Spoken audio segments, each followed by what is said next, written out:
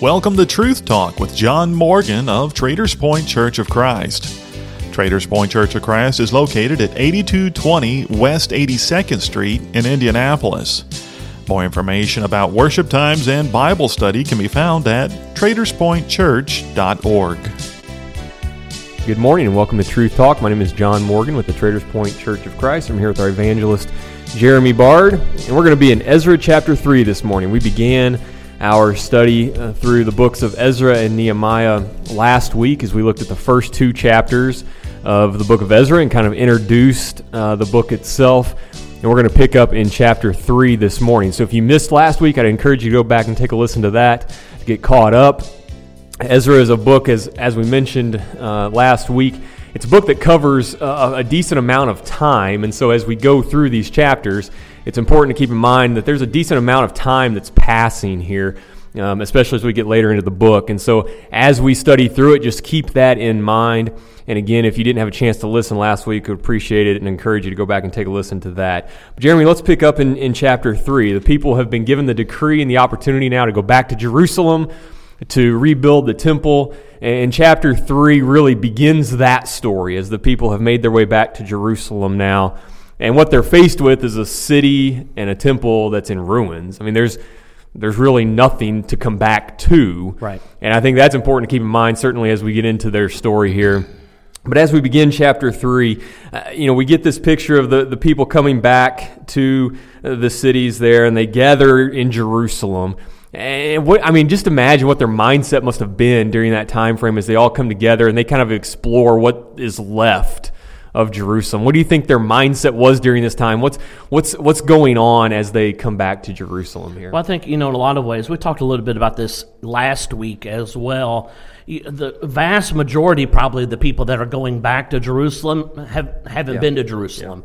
Yeah. And, if they had been to Jerusalem, you're dealing with extremely elderly people that maybe had seen it. But they certainly, we're just maybe a generation removed. It's hundreds of years removed. Mm-hmm. You're decades removed. Yeah. And so I believe it's certainly something that would have been communicated to them, that Jerusalem was this. I believe they heard lots of stories about Jerusalem and how mighty of a city that it once was. Right. And, the walls that surrounded it, and most certainly the temple that stood in the midst of it. There's no question that they would have heard stories about the temple and heard stories about its grandeur and heard stories about what's inside of it, heard stories about how it was built. There's no question they've heard all of these things. And, when you hear all of those stories about what it was like, you're going to build that picture in your mind, but I think you're right on the money. When they actually get to Jerusalem, it's not in any way going to look like that because it has been devastated by the Babylonians. And, I'm guessing that, there's been nobody there. Maybe a few people kind of milling around, but nothing substantial has taken place. So I would think in a lot of ways the city is left the exact way that the Babylonians left it decades before. And so they get there, and you're going to be hit with the sadness of that. And I think a big part of what this book is about, certainly this section, just the overwhelming nature of the task. It's one thing as you're leaving Babylon and, Persia now. When you're leaving, the place that you've been, and there would have been probably high excitement. Hey, we're going back to Jerusalem. It's going to be great. It's going to be awesome. And then when you get on scene and just see the magnitude of what needs to be done, I'm sure there's a lot of people that are overwhelmed.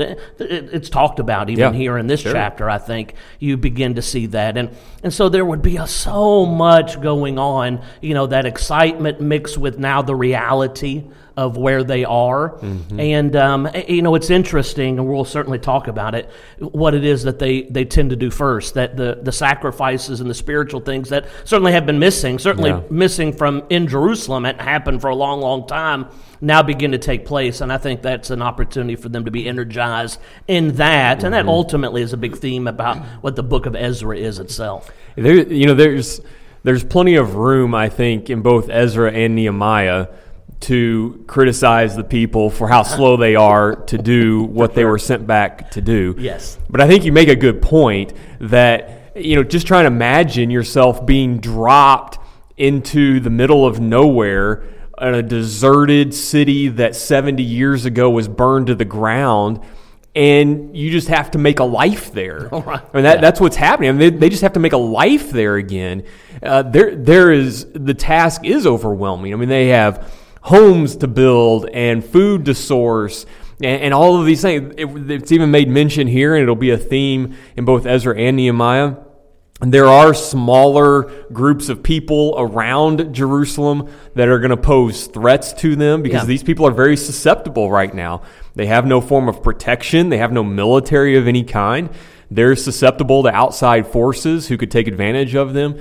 There's a lot going through their minds right now. There's a lot to process in this situation, and the task does seem overwhelming. Not just the rebuilding of the temple, not just the rebuilding of the walls, but everything else that goes along with creating a society again. Right. There's just a lot in front of these people, and I can imagine that for many of them it was overwhelming.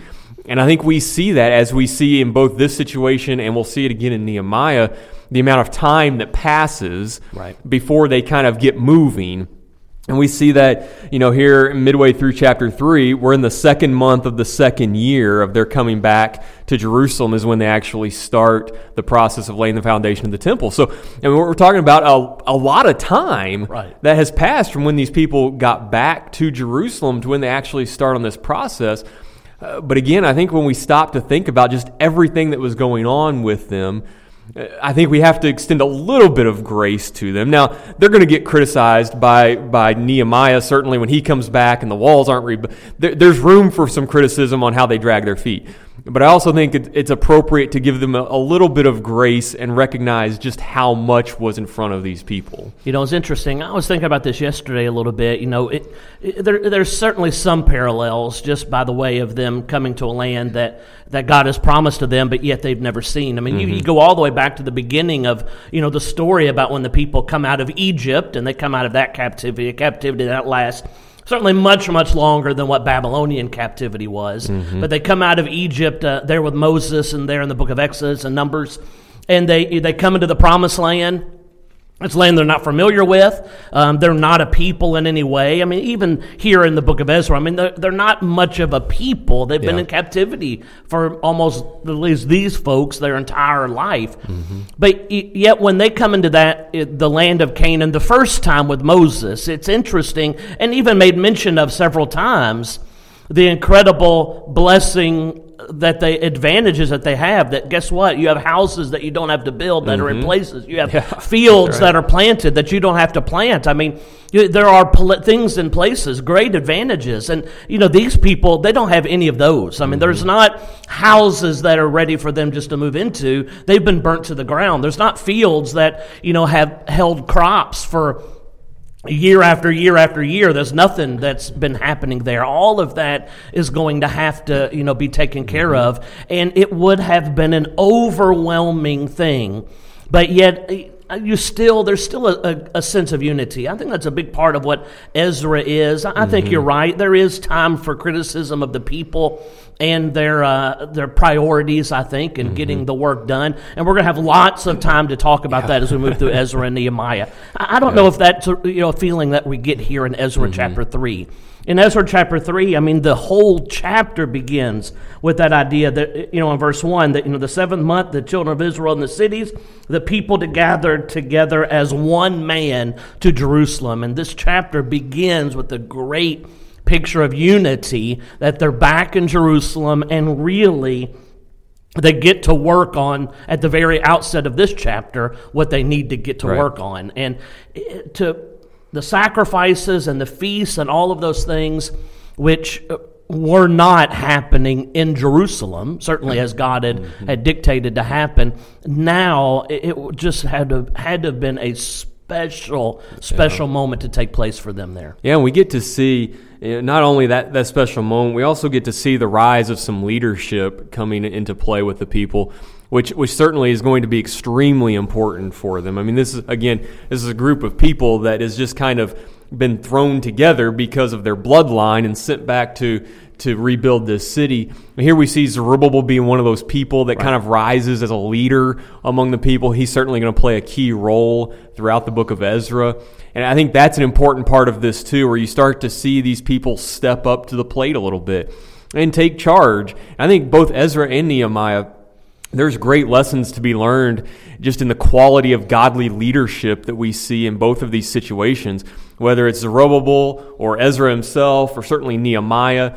I mean, these are men who really took the reins as godly leaders for these people when they desperately needed it.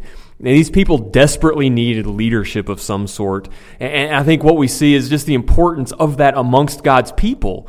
There is a need for leadership of people who are going to step up and say, this is what we're going to do. We're going to offer these burnt offerings to God, and we're going to prioritize worship in these situations. That was extremely important to the people, and I think in a lot of ways it kind of set the stage for what's going to happen next. And by doing that, they really paved the way for the people to hopefully prioritize God and prioritize the rebuilding of the temple and prioritize His law and commandments for them. I think all of that is seen, and that the value of that godly leadership, I think, can't be overstated in this particular situation. And I think when we try and apply that to our lives, the same is true. God's people need godly leadership, people who are going to step in when chaos could potentially ensue and say, here's what we're going to do. Here's what we're going to prioritize. Here's the way we're going to go. And I think when we look at these two books, that's one of those themes that I think we see across both of them. Yeah, I mean, the two books that we're going to spend time in, Ezra and Nehemiah, I mean, a big theme in these two books is building things. I mean, it is. It's the temple in one, it's the walls in the other.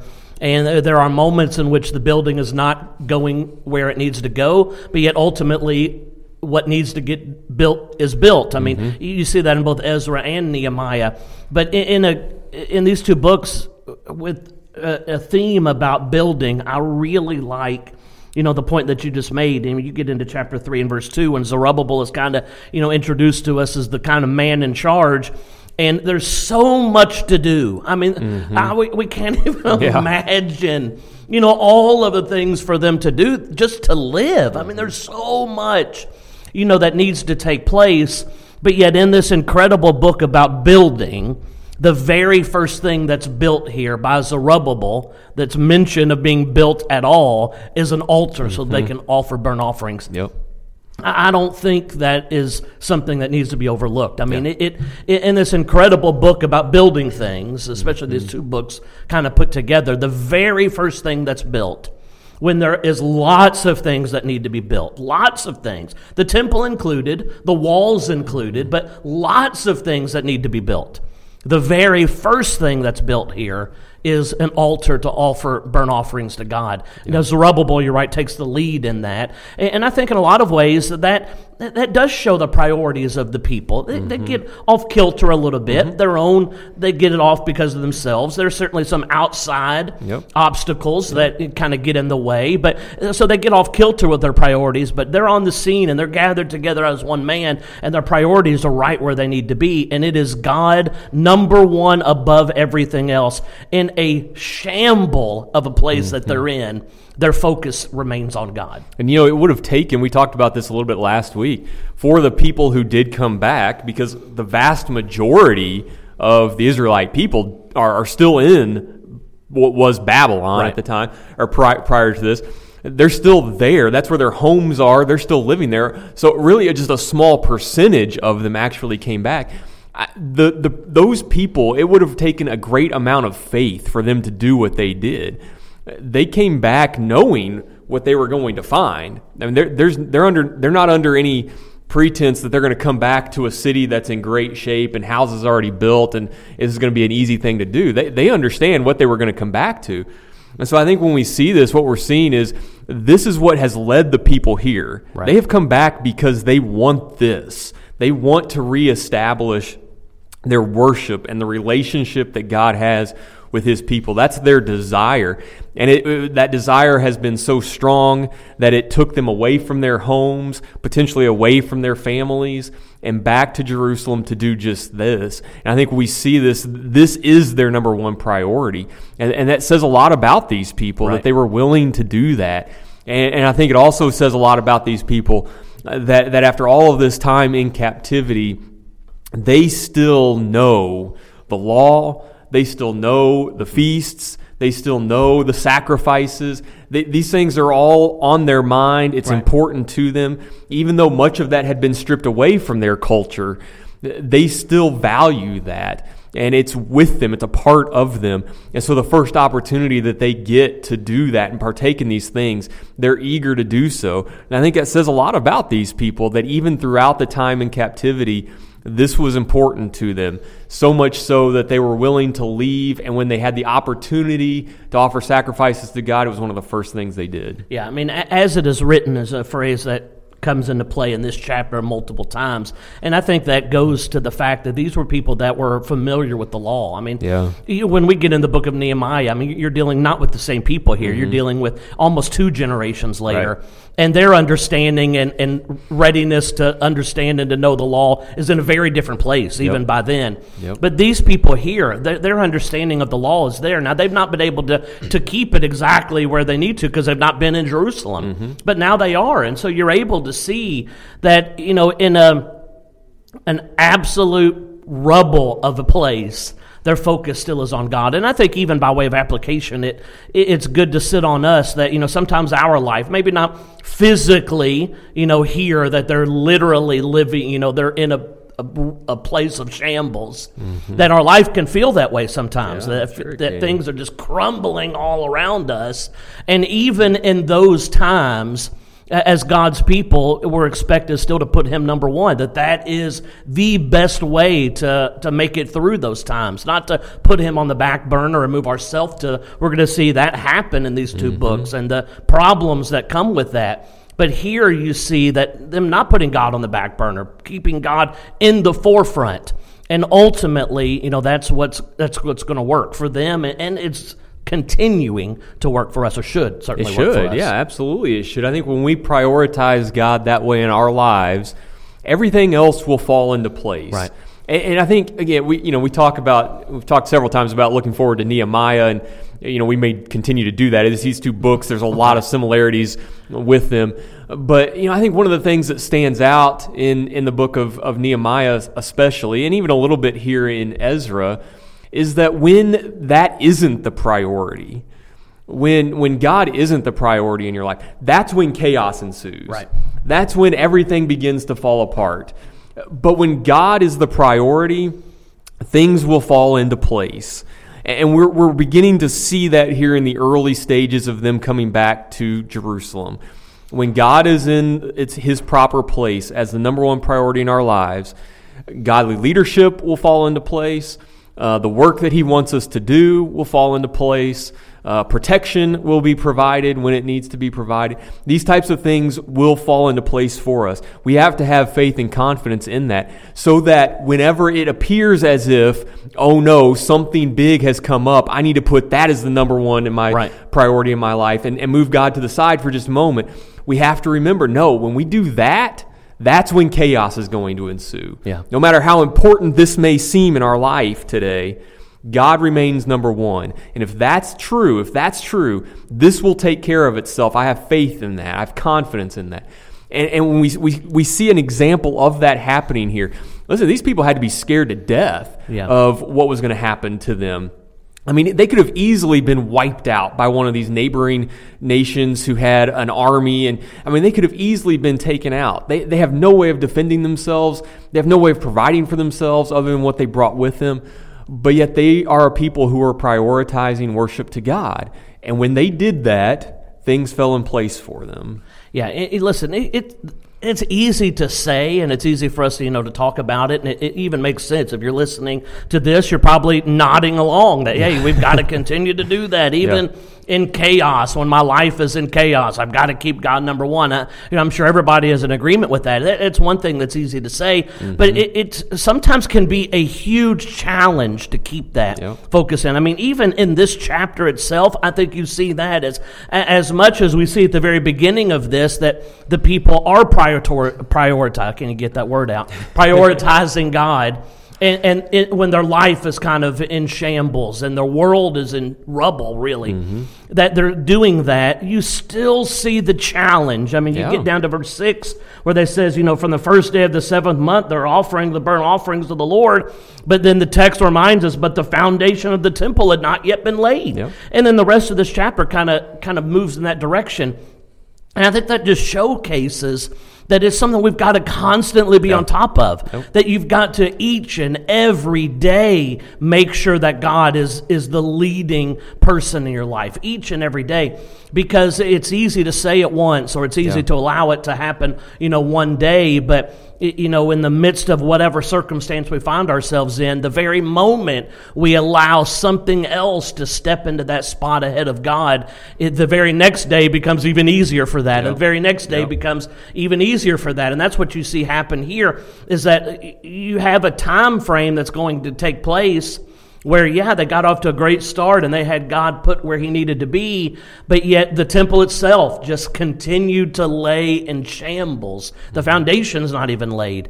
And I think that is a reminder that it's something that we've got to be vigilant about and on top of constantly, because it is much easier said than done to make sure that is a life that we're living, not just something that sounds good to ultimately just to say, because, we say, that's a great thing, put God number one. Absolutely, everybody agrees with that. But then to actually do that sometimes can be a very different story. I think that's one of the reasons why really throughout the entirety of the Bible, God prioritizes communication between he and his people, whether it was in the Old Testament where he's speaking to them directly, or for us in New Testament times to be able to spend time in his word and allow him to speak to us through his word, to spend time in prayer to him.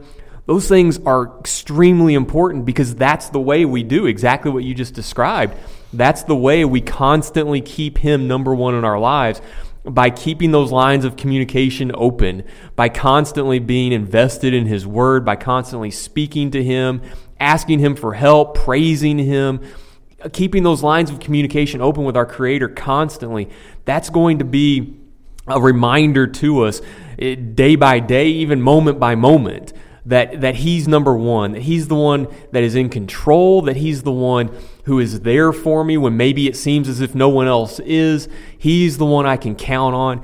That relationship is going to remain strong. So it's important for us to day in and day out just be invested in the study of his word and allowing him to speak to us through it, and be invested in our prayer life. And those types of things are going to help keep God number one in our life.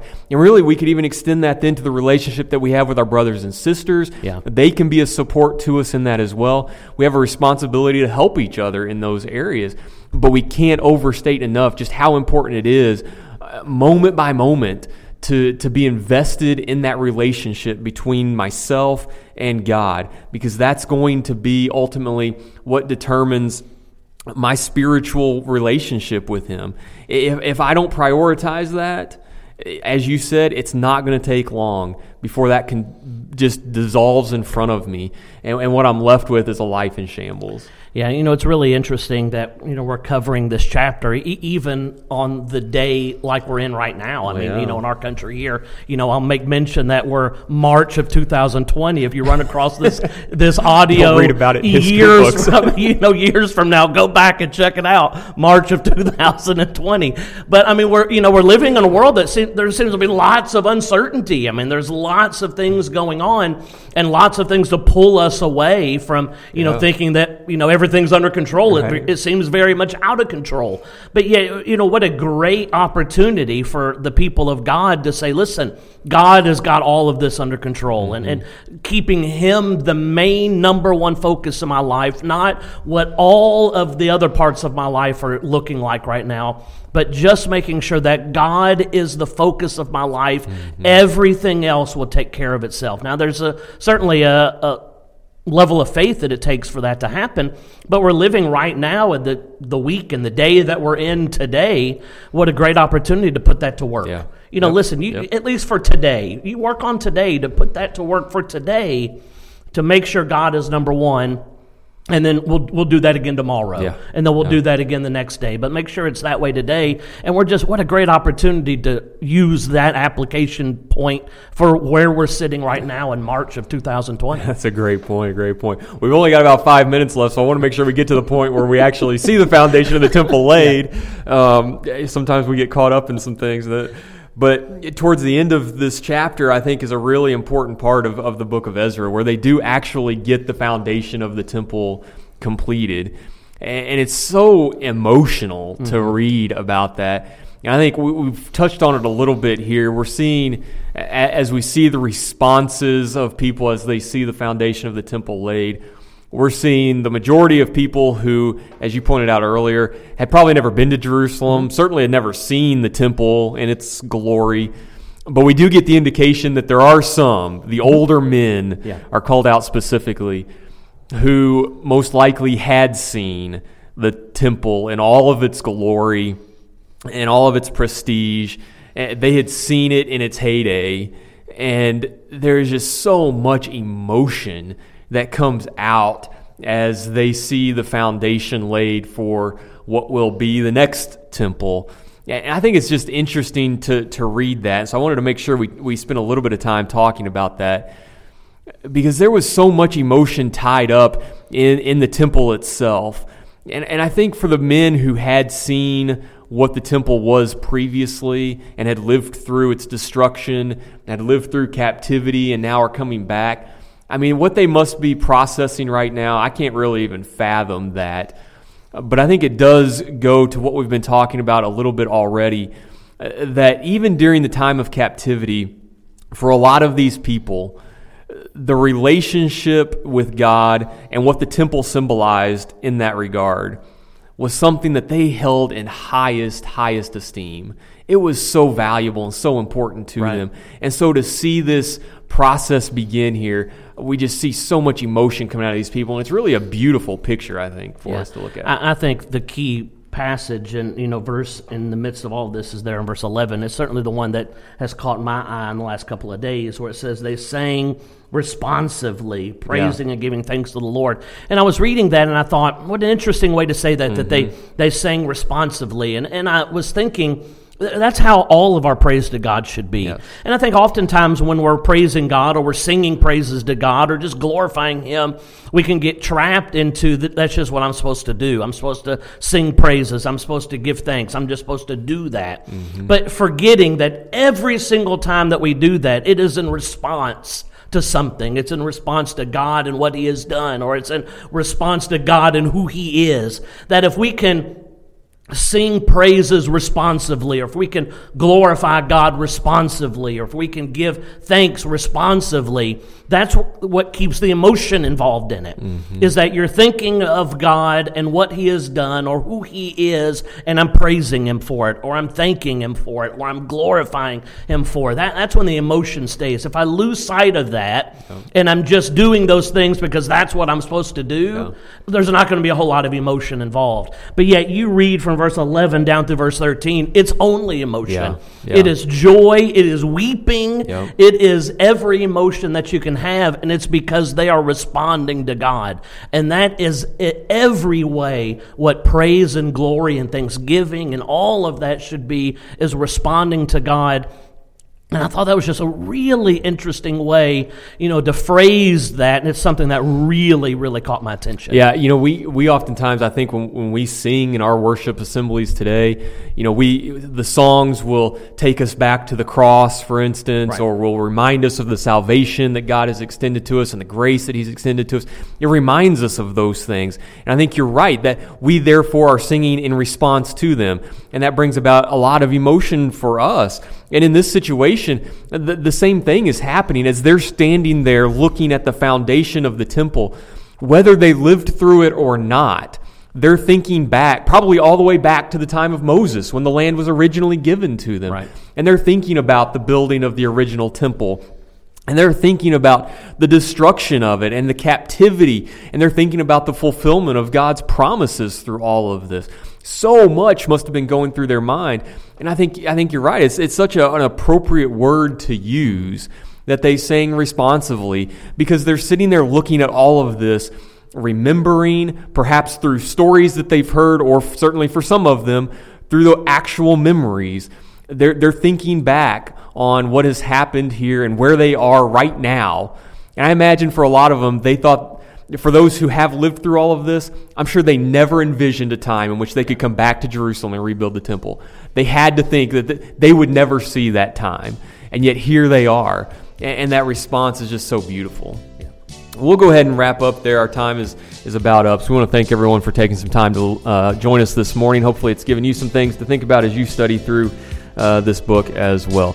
If you're interested in coming to worship with us, we meet on Sunday mornings at 9 for Bible class and 10 a.m. for worship. We'd love to have you join us at the Traders Point Church of Christ. Thanks again for your time, and we'll talk to you again next week.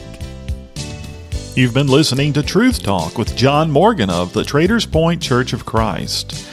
Traders Point Church of Christ is located at 8220 West 82nd Street in Indianapolis. More information about worship times and Bible study can be found at traderspointchurch.org. You can hear Truth Talk every Sunday at 10 a.m. right here on 98.9 FM WYRZ.